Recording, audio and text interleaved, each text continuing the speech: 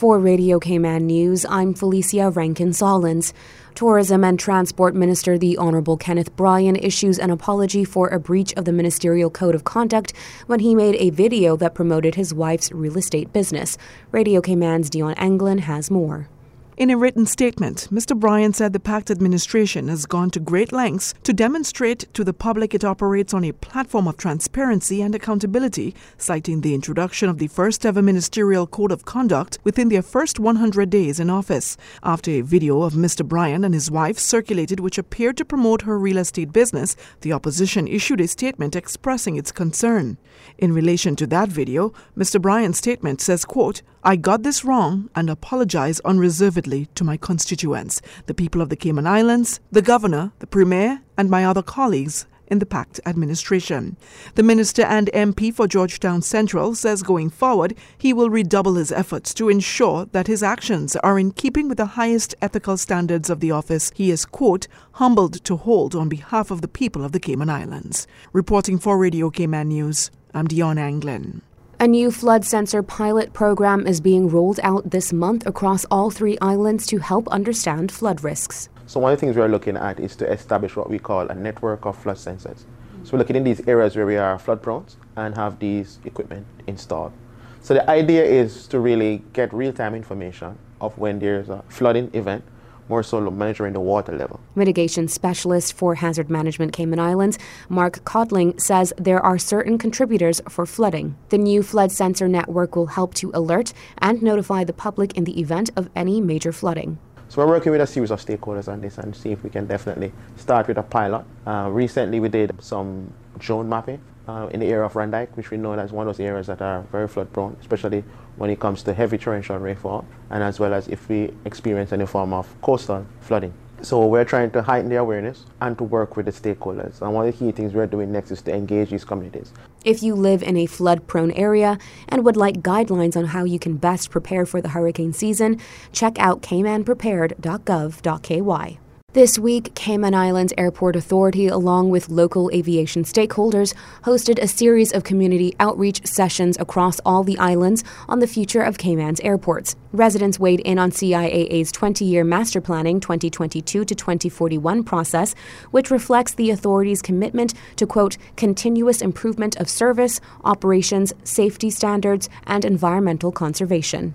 This new master plan, which will serve as a blueprint for future development, will provide the basis for not only developing airport infrastructure, but also continuing prudent financial responsibility and taking account of environmental impacts. Our vision is to deliver an excellent airport experience. CIAA's CEO Albert Anderson says the authority has achieved extraordinary milestones under 2012 Master Plan, Oria's terminal expansion, rehabilitation of existing runway surface to increase its strength and durability, runway extension, new parallel taxiway, and the filling of ponds within airfield parameters. Establishing an airfield perimeter road and expanding the aircraft parking ramp in an easterly direction to provide additional aircraft parking. And at the Charles Kirkconnell International Airport, expansion of the arrival and departure halls, construction of a fire access road, electrical upgrades to terminal and runway lighting, and improvements to runway safety areas. Mr. Anderson says while much progress has been made, there's still more to be done. We have all experienced the pandemic era, and airports around the world have had major impacts to their operations, which continue today. The Cayman Islands is no exception. The new master plan will provide us with a fresh, new approach and outlook as to what is required today to take our 3 airports, Owen Roberts International Airport on Grand Cayman, Charles Kirkconnell International Airport on Cayman Brac, and Edward Bodden Airfield on Little Cayman to even greater heights. Officials will collate all comments, feedback, and questions from the outreach sessions into a What We Heard report. Residents are encouraged to take part in a public survey found on their CaymanAirports.ky website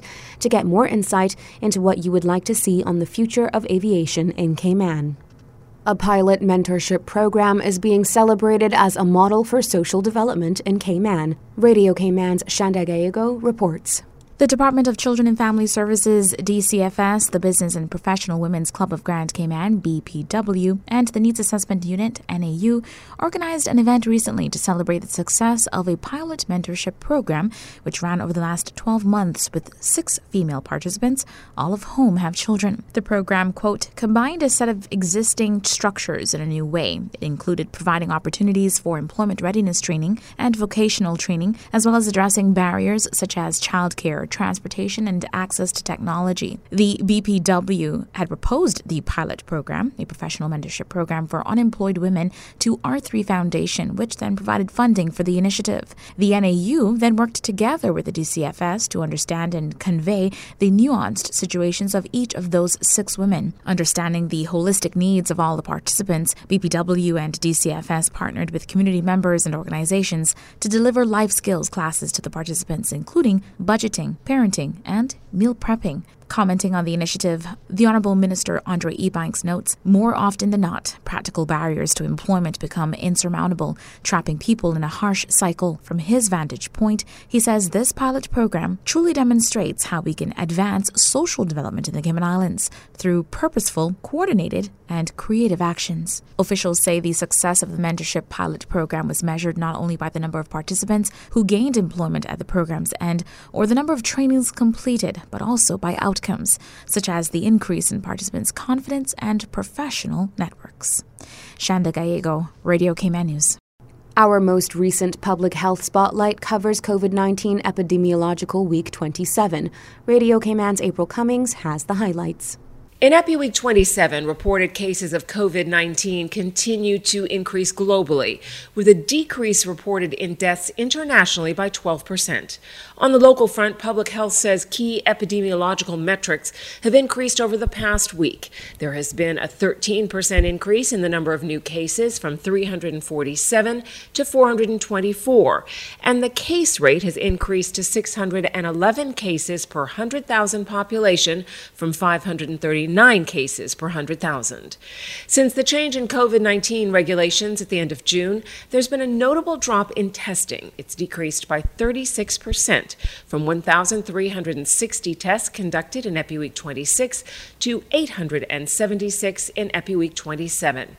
The combination of an increase in cases and decrease in testing has resulted in an increase in test positivity from 28% to 48%. The microbiology lab has provided genomic sequencing results for a sample of 47 positive isolates, giving insight into the sublineage information for the Omicron variant circulating in the islands. The sublineage BA.5 has been detected for the first time, which has been reported by the UK to be driving the recent wave of infections there. The sublineage BE.1 has also been detected, which was first detected in March 2022 in Germany and has been since identified in 47 countries worldwide. Health officials anticipate there is a shift occurring from the BA.2 to the BA.5 Omicron sublineage in Cayman. April Cummings, Radio Cayman News.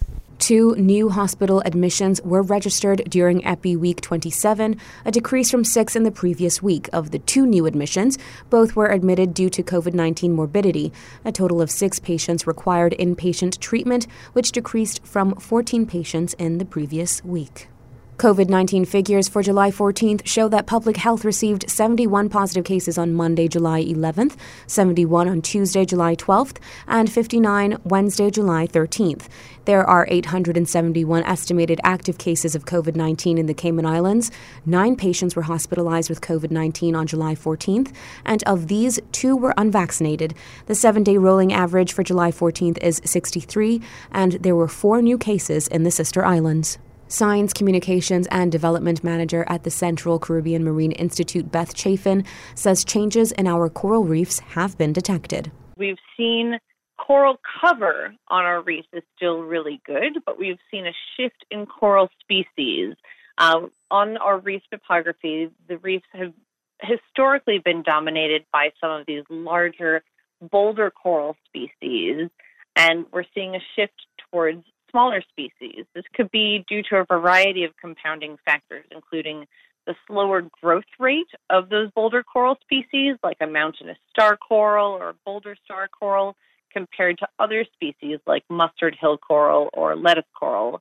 So with this smaller species seemingly taking charge, how exactly can that affect the Cayman Islands?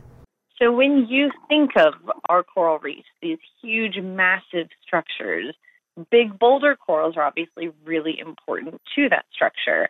So as we have smaller corals dominating the reef, it may indicate that eventually the reef structure could become less complex and with that less capable of doing many of the important things that we rely on our coral reefs to do, such as serving as really powerful, strong storm breaks and providing homes for so many marine species that we also depend upon.